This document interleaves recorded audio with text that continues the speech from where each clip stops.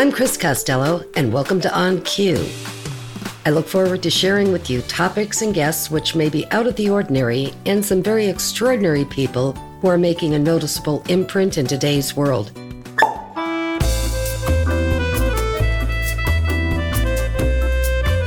Centuries ago, wine was used to treat various health conditions. And in Roman times, only the rich were privy to this social drink, of which texture and taste was completely different from the wine of today. Through the centuries leading into modern times, wine has evolved as part of our life and culture. People gather socially to drink wine. Chefs have found wine to be a necessary ingredient with foods. And in America alone, wine has been embraced with more people consuming because of dining out more and enjoying the matching of wine to cuisine. But with so many wines, both red and white, and with various distinguishable flavors and tastes, here to take us into the world of wine is Michael Cristillo, a wine buyer with Bristol Farms, a Southern California-based company. Michael has traveled the world visiting wineries. He's toured the vineyards, sampled the wines, spoken to the owners and winemakers. Wine has been his passion, hobby, career, and it's a pleasure to have him here with me on Cue. Michael, welcome. Thank you for having me. Michael, you know more than anybody that wine has been around since ancient times. And I know the method of wine has changed dramatically, but is it constantly evolving with new methods of producing? It's been constantly evolving since probably 6000 BC. Wine has been around that long. They believe that it started someplace in Georgia, in that section of Russia, in the Caucasus. And really from day one, it went from being a very sweet wine that the Romans enjoyed to what we now enjoy today are dry wines. I've been in this business for 25 years, and I learn something new every day, and it's always, always changing. It's just a landmine of things that get changed in the winery, in the cellar, rootstocks, soils, all that plays a part in it. And just when you think, I've heard it all or I know everything about it, somebody does something completely different, and instead of going left, I'm going right, and you've got to learn what that new technique is. What I love about wine is that it's not stayed. It continues to develop and evolve. And plus, we have the vintages. So maybe 1961 was a great year, but maybe, 10 years later, 71, it's completely, rubbish. And so every vintage is completely different, and it does keep you on your toes.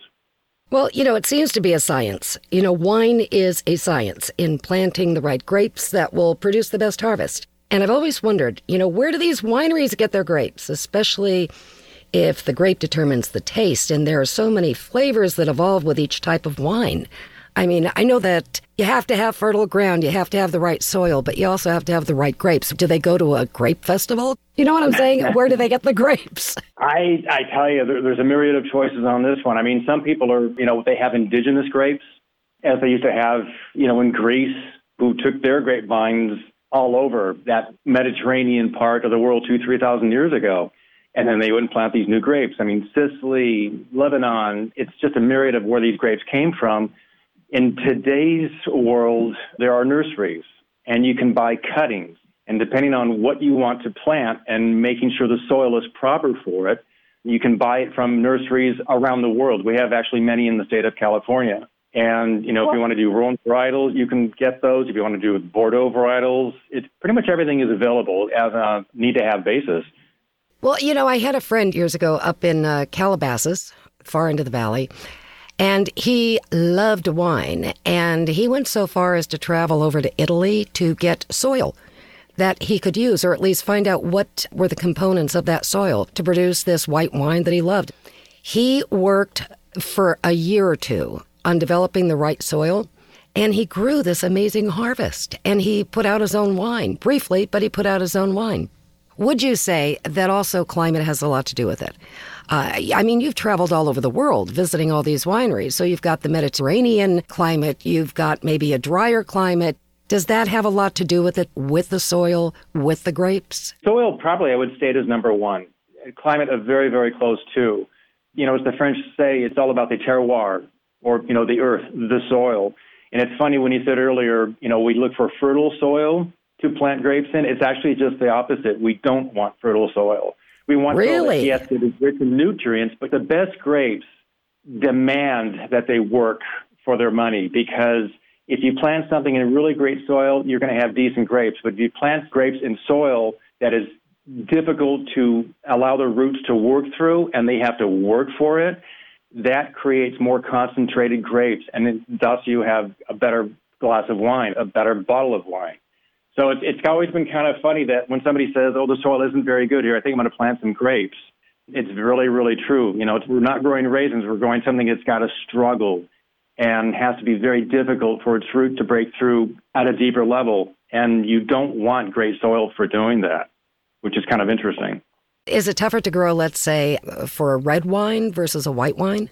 Yeah. I mean, typically, if you think of some of the greatest white wines on the planet, like, if you go to Burgundy and you go to Chablis, these are soils that are more limestone and chalky, and you can actually taste that in the wine. If you're looking at something that we have, let's say up in Napa or Sonoma, then you're talking about some that are going to be, clay-based, sand, schist, slate. Every area has its own little signature, and it's what we call microclimates. I did a trip to Argentina, and they had burrowed about 10 feet deep to plant more vines, and they realized 10 feet over, it was basically clay, and back on the other side, it was like slate and schist. I mean, they literally are only 10 feet apart. I mean, the colors were different. The density was different. And so when you see that, you've got to make sure you have the right great rootstock to plant in it. Otherwise, it simply will not take. So it's really a combination of both. And when you think about white wines, and let's say cold climate white wines, there are some great wines that are being grown up in the New York State in the Finger Lakes. And these will not do well with warm weather. They like the cold. So there's just so many moving parts to the production of wine. It really does take a lot of experience to learn these things. And that's why some of the greatest winemakers didn't go to school to learn this trade. They worked as cellar rats and worked their way up, and they really have a feeling for what they need to do to make their wine great. With the holidays coming up, I know people always get sort of, confused. Should I get the red wine? Should I get the white wine? And I know it's all a preference of taste, but is it still the norm where the red works better with the beef and the white works well with the fish? And why is that? And can the rules be broken? Can we serve a red with fish? Can we serve the white with beef? Yes, absolutely. You can. I'm glad you kind of bring that up, because often when I'm in the wine department and somebody says, well, I'm doing this tonight, what do you recommend? Should I do red? Should I do white? And yes, it's important to know what the protein is, but in a sense, it's even more important to know what the seasoning is and what the sauce is. That finishes off the plate, the recipe. But let's say you were having a turkey, and let's say you were having the stuffing and all the holiday fare, but let's say there's a lot of spicy dishes on the table too. You got spicy versus, non-spicy. I mean, I know the white is going to give a different taste when you're tasting the food, but are we breaking the rules? Is anything, acceptable now in the world of wine? I think everything is acceptable, and it really depends on your taste. I mean, for instance, if somebody says, well, I'm going to be serving, this particular type of a stuffing, and we're going to, we love the white meat. Well, I mean, my first thing to say would not be Chardonnay, which you can drink every day of the year. I would recommend like a Gewürztraminer or a Riesling, or maybe like an Albarino from Spain that tastes a little like a Chardonnay, but it's a bit more on the steely side, the mineral side.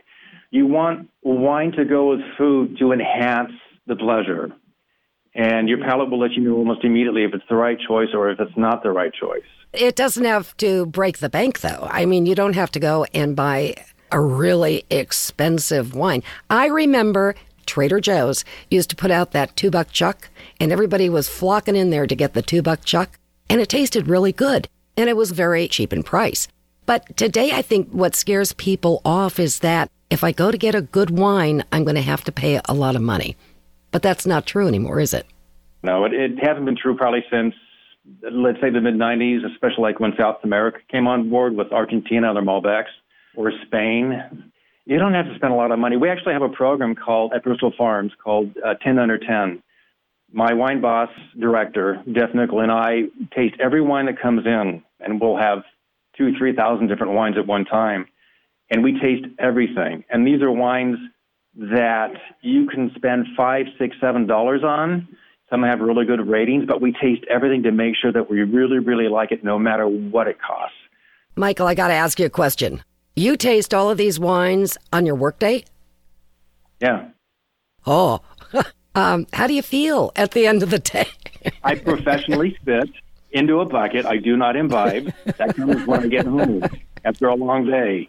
But the thing is with Thanksgiving that's coming up, you think about, people say, well, I want a cab, I want a Chardonnay. It's like, you know what? It's going to be a special meal once you come up with a special wine. I'll be more than happy to sell you a $500 bottle of, Puligny Montrachet from Burgundy, or a Bordeaux for, $1,000.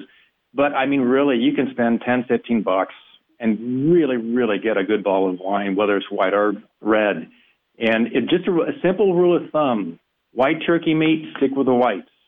But again, I would recommend a Riesling, a Gewurz, maybe a really good Spanish white, a Verdejo or an Albarino, something like that. On the reds, you definitely want to go with a Pinot. Pinot will go with everything on that plate. It'll go with the white meat, the dark meat, the stuffing, the vegetables. Pinot really is probably the best overall varietal to use for Thanksgiving, with Beaujolais being the second close choice. And obviously, we all know on the third Thursday of November, we release our Nouveau Beaujolais from France. It's a light, fruity wine, dry, but very fruity. And again, it will go with pretty much everything you have on your plate. This is interesting because, I've tried the white wine and it's okay, but it always leaves an aftertaste, for me. Whereas the red wine doesn't. It's robust, and for me, it's a great companion wine for food. But you've traveled the world. I mean, you've gone from South America, New Zealand, South Africa, France. You lived in France for 4 years. You've traveled the world. What would you say, just simply in your opinion, what are some of the regions that are really excelling in producing the good wine of today, and why? Probably my first choice would be Spain. It's an unbelievable country, and I've been there several times, and the areas of production is just phenomenal. And again, these are wines that can get low to mid 90 points from the great national critics, and they may cost $15. If I want to get the same thing, let's say from Burgundy or Bordeaux or Napa Valley, and I want to get that same kind of press, well, I might be spending $75, $100. Spain is unbelievable. I mean, in its whites, it's reds that are made primarily from Garnacho or Tempranillo, all the way to their sherries. It's just an unbelievable country in so many ways. And if anyone ever has a chance to go there and visit the wine country, be it in the south, the mid-central area, the Jumilla area, or north, it's really worth making that trek. And I would say the other country probably that's really taken us by storm is Argentina, because of the Malbecs. Really? Oh, it's been huge because, again, Malbec is this fabulous wine, not very tannic, but really good body. You can get a great one for $6, or you can get a dynamite one for $20. It's rarely over that price point. And it's a wine, because it's softer on the tannins, and we can bring that up in a later conversation, it goes with just about everything. And I cannot believe you brought up 2 Buck Chuck earlier in the conversation. Because when I tried that wine and I didn't know what I was tasting, I looked as a person. I was being as nice as I could possibly be, and I am a bit snooty. I admit that. I said, this stuff tastes like $2. And he goes, you know what? That's what it costs. 2 Buck Chuck. That is so funny. So one of the things that you had mentioned earlier is how when you sample all the wines and you taste it and you do a spit, okay? So obviously, people cannot go into their store and say, well, I'd like to try this wine and spit it into a bucket. So what is the purpose of that? Because you see a lot of the wine connoisseurs doing that. What are they doing? They swirl it around in the glass. They take a sip, swirl it around, in their mouth, and then they spit it out. What are they looking for? At Bristol Farms and Lazy Acres, we offer demos, free demos. Really? Really? So people can go in there? They can go in. They're allowed by law on our license to taste 1 ounce of wine. 3 different types of wine can be offered on that same day. It's become such a huge part of our business because it not only entertains people, it educates them, and they can actually taste it.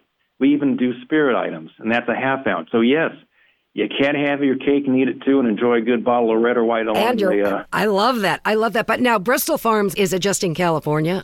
Yes. Okay, which means anybody listening that wants to take advantage of this, the next time you come to California, you got to hit Bristol Farms and ask for Michael Cristillo. Yeah, just ask what demos are coming up, and they will definitely help you out. You omitted one very important part of that process of swirling. There used to be a time you'd swirl a glass, you want to look at those, what they call the legs. Okay. Which, if you can see the legs, it's a great wine. If you can't, you can't. Wine has legs? Yes. Not like Betty Grable legs, but they have nice legs.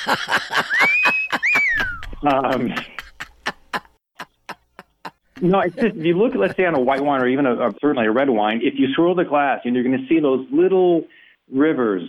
It's glycerin that's pouring down on the sides, and we call them legs. That's just simply, it really comes down to the content of the alcohol. So it really doesn't have anything to do with how good or bad a wine is. The first thing you want to get out of a swirl of a wine glass is the nose, the bouquet. That's almost the most important thing for a winemaker. Most of them have told me this. It's not the taste, it's what you get off the nose. And you can tell a lot of things off that because, if a wine is bad, if it smells of like wet cardboard, we have a corked wine. You don't even have to taste it. So swirling is sort of a multi-process equation here. And so smell it first and then sip. And you want to bring in a little air when you do that sip because that kind of opens up the wine in your mouth, more for reds than whites, and then enjoy it after that. And it really depends on where that wine hits your tongue because we've got those five senses going on. And some will react better than others simply depending on what it is and where it's made. Okay. Now, this has been kind of like a little bit of a joke with you and I. I like a particular type of wine. We're not going to give the name of the wine, okay? And you've always said, oh, that's a dirty wine. I've always wanted to ask you, Michael, dirty wine. Does that mean they told a dirty joke when they made it? Were their feet dirty when they were stomping on it? Hands dirty handling it? Or menage a trois? You have no idea how badly I wanted to say that. And I thought, well, you know what? I would have been speaking French. When I drink that wine, I feel dirty. Let me put it that way. It's just what happens, and it's a term I probably picked up from the grocery side. We have a store called Lazy Acres, and it's our organic, sustainable, non-GMO company. And anything that's dirty, meaning coloring, preservatives that are not natural, they don't accept those. We know of a wine like the one you've just mentioned. It's a large company. They produce millions and millions of cases, and you want it to taste exactly the same way vintage after vintage, and I get that. But sometimes they will do things like add wood chips, oak chips. They will add concentrated grape juice. Really? Concentrated grape juice? Yeah, and that actually is legal in the state of California. I'm not sure about the other states. Yeah, if you want to kind of perk it up with some color and density, they add grape juice to it, concentrated. But it's the preservatives. They'll do reverse osmosis to heighten the alcohol level. There's a lot of tricks of the trade, and it's just that when they're putting stuff into it that's not really coming from Mother Nature, that's when I call it dirty. Doesn't mean it doesn't necessarily taste bad, but I'd rather have something that's a bit more natural than that. Well, so if you're traveling, let's say, over to France, Spain, Italy, wherever, Argentina, some have come back saying that the wine tastes a lot better over there. Is that because that there are preservatives put into wine before it comes into the U.S. market? I've fallen into that trap a few times. I remember doing a trip to South Africa, and, the wines are phenomenal. And I remember just that they were so great, but then I remember the scenery was fabulous. The food was great. The people were so sweet. And I think something that simply elevates what you think of a product, in this case, wine. It could be the same thing for the food. And so I come back to America and I try the wines again. I'm thinking, God, they just didn't taste quite as good as I thought they did when I was over there. And part of that could be the transportation. The reason why countries add sulfites, it's a preservative. And because of the transport issues, the bumping, the agitation, the temperature changes, that can damage wine. So it's entirely possible that by the time it gets to our shores, it's been beat up a little bit. And that's why often people will say, can you just let this rest for 2 or 3 weeks before you actually taste it? Because it's going to be a little unbalanced. And in those cases, that's absolutely true. So, but they do add preservatives, but most likely in their own country of origin. But I'm sure it gets an extra shot if it's going to be coming to our shores, just to make sure that it's not quite so unbalanced by the time you pop that cork. Is there anything that is coming out for the holidays that is going to take the U.S. by storm? A wine that people are going to be rushing to get? I would say the one thing people do look forward to is that Nouveau Beaujolais. It comes out once a year. It's a wine you consume within several days. And literally, we are asked not to put it out before that third Thursday in November. And this was a wine that was made originally for the workers. It was quickly pressed, consumed that day, and that was it. It's not a vintage. It is vintage dated, but you don't hold on to it. You want to drink it as quickly as you can. And there's been a real kind of following and sort of a method to this Nouveau Beaujolais that really attracts a lot of people, and they know that it goes well with the turkey dinner. And lately, what's really taken everyone by storm are these hard seltzers. We call these alternative cocktails or ready-made cocktails or hard seltzers, and you've seen them all over the social media, which has really altered the terrain of wine and spirits. So in a way, people are looking for these other things, not just wine anymore. I may want to turn somebody on to, like I said, a really good Gewürztraminer or a Riesling. They're going to say, oh, that sounds really good, but do you have any of that hard seltzer? What can I have as a cocktail just to enjoy right now? And I'll think about the aspect of the wine and food pairing later on. We have to have really good people on the floor to kind of educate people and get them excited about wine in itself. Well, education is important. And Michael, you're just a wealth of knowledge. And I want to have you back on Cue to talk a little bit more, especially some of the trips that you've taken to the wineries. But I'm going to put you on the spot because you lived in France for 4 years. And I just absolutely love it when you speak French. Can you just say something in French? I'm ready for that one. La prochaine fois qu'on va faire ça, je vais demander beaucoup plus d'argent. Oh, I love it. What did you just say? I said the next time we do this questionnaire, I'm going to ask for more money. I love it.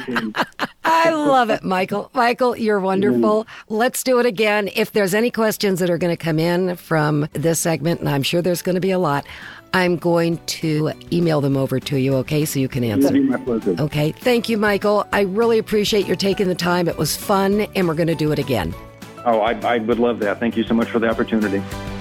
I learned something, but I still love my dirty wine. Thanks for listening to On Cue. I invite you to visit our Facebook page, On Cue Chris Costello, for more information and for upcoming guests.